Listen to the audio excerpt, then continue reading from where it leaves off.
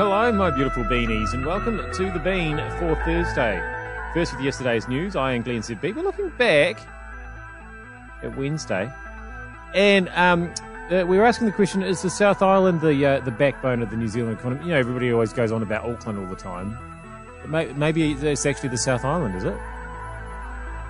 This joint plan between National and Labour to build three-storey houses, 3 to a section.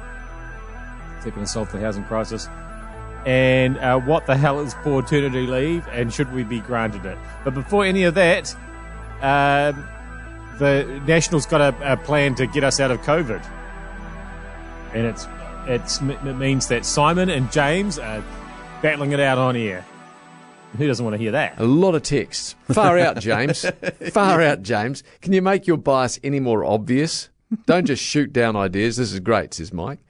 And this one says, yeah, James, that's right. Making promises that you can't deliver on, like Labor saying we'll build 10,000 houses, lower child poverty, plant 1 billion trees, reduce house prices. This government promised things they haven't and never could deliver. Before you get issues with the texting thumbs, all right, just let me say that this is just reality. That's what I'm talking about. It's not politics for me. I'm just going, yeah, it sounds good, but they can't do anything about it. No, but that's my point. That's a bit defeatist, James, because at least they're acting realist. But at least they're acting like an opposition. They've put something out that we can discuss. Oh yeah, it's good that they went and they did the bilateral thing yesterday with the housing. That's great. Yeah. Andrew, hi there. You boys finished arguing? Sorry, mate. Mum and Dad are fighting. Exactly. I'm going to Maru. What? Do you like some of the detail? What detail? Oh, come on. It's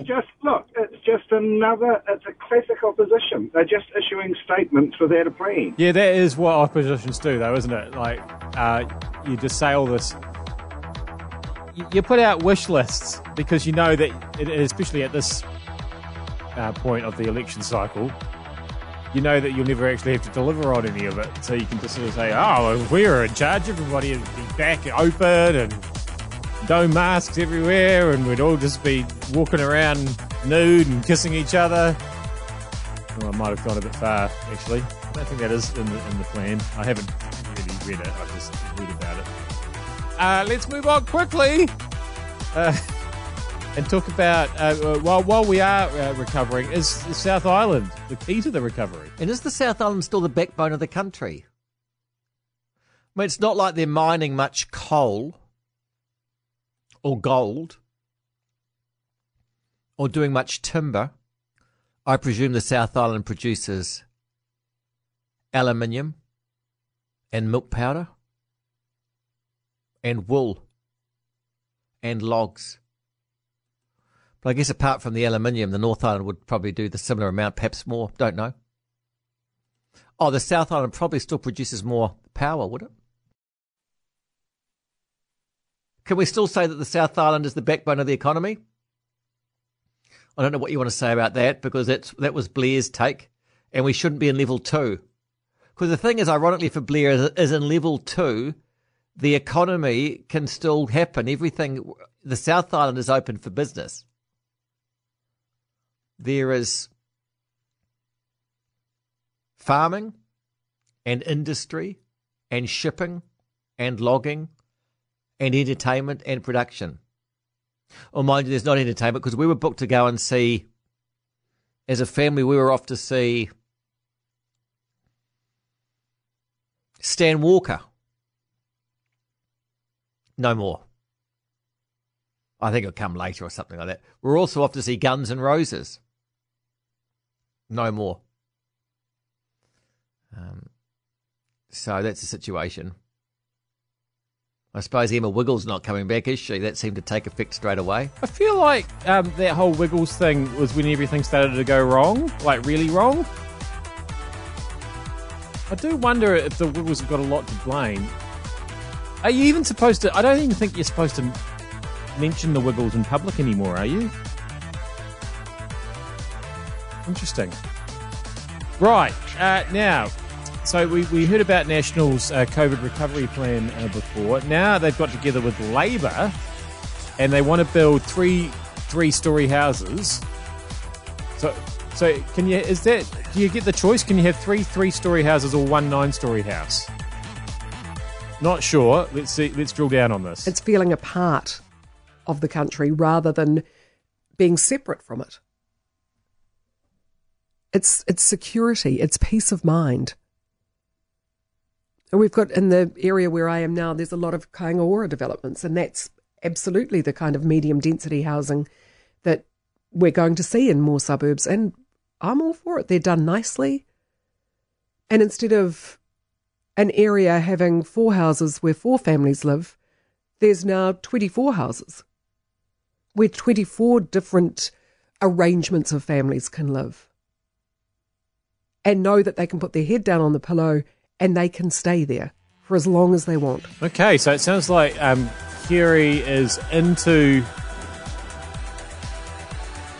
It's not high density, it's medium density. It's not exactly Coronation Street.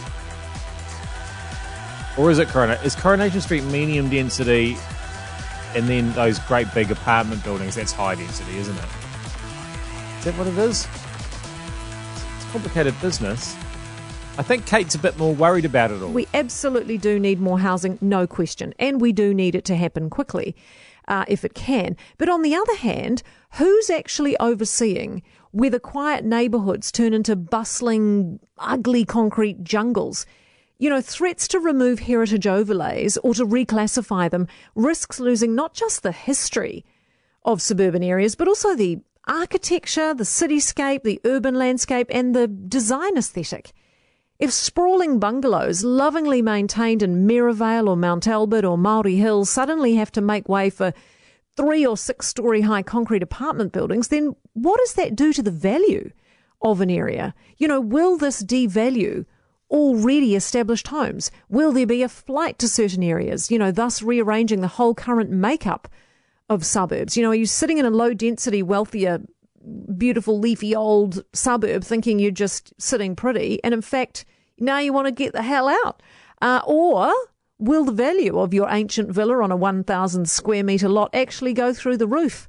Because they'll soon be like hen's teeth. And how much actually is it costing to throw your 3 stories up on land in wealthier, low-density suburbs anyway? You know, where by the time you're done, if you think about it, the price of the finished development probably would be out of reach of any first-time buyer.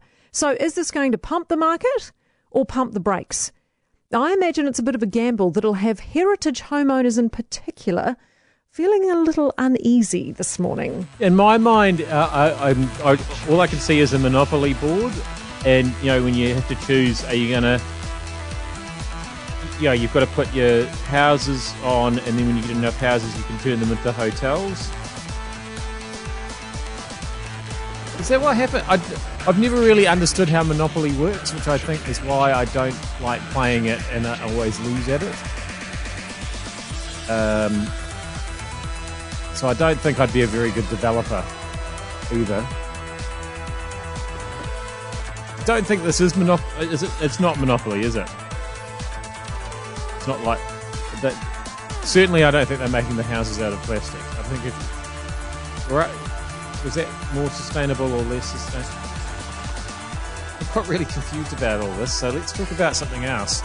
Let's talk about should you be allowed time off to look after new pets? They're calling this paternity leave. Had you ever heard of paternity before?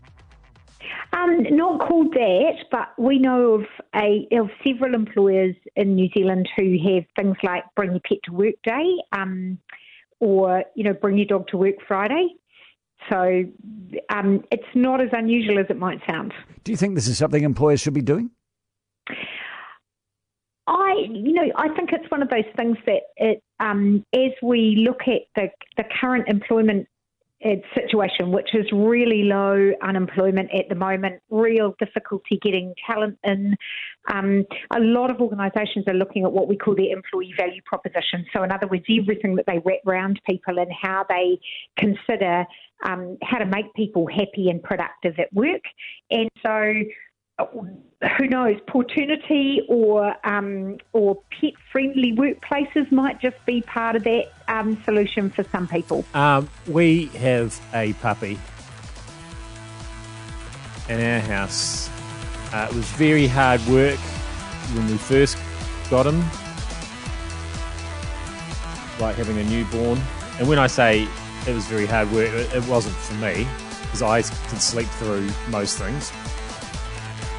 I don't hear him. But domestic manager was up to him little hours of the night. Got very tired. And that went on for about a week. And then we sort of had a week where he slept a lot longer. And, you know, she was still getting up early, but only getting up early, not in the middle of the night as well. So that was good. And then I don't know what happened last night. I know that she got up just before I got up. And I pretended that I couldn't hear him again. So I didn't have to get up. Even though my alarm was about due to go off anyway. That was bad. I shouldn't have done that. Was bad, wasn't it? I shouldn't have done that. Should have just got up. And then, anyway. But no, I just lay there and pretended that I was asleep.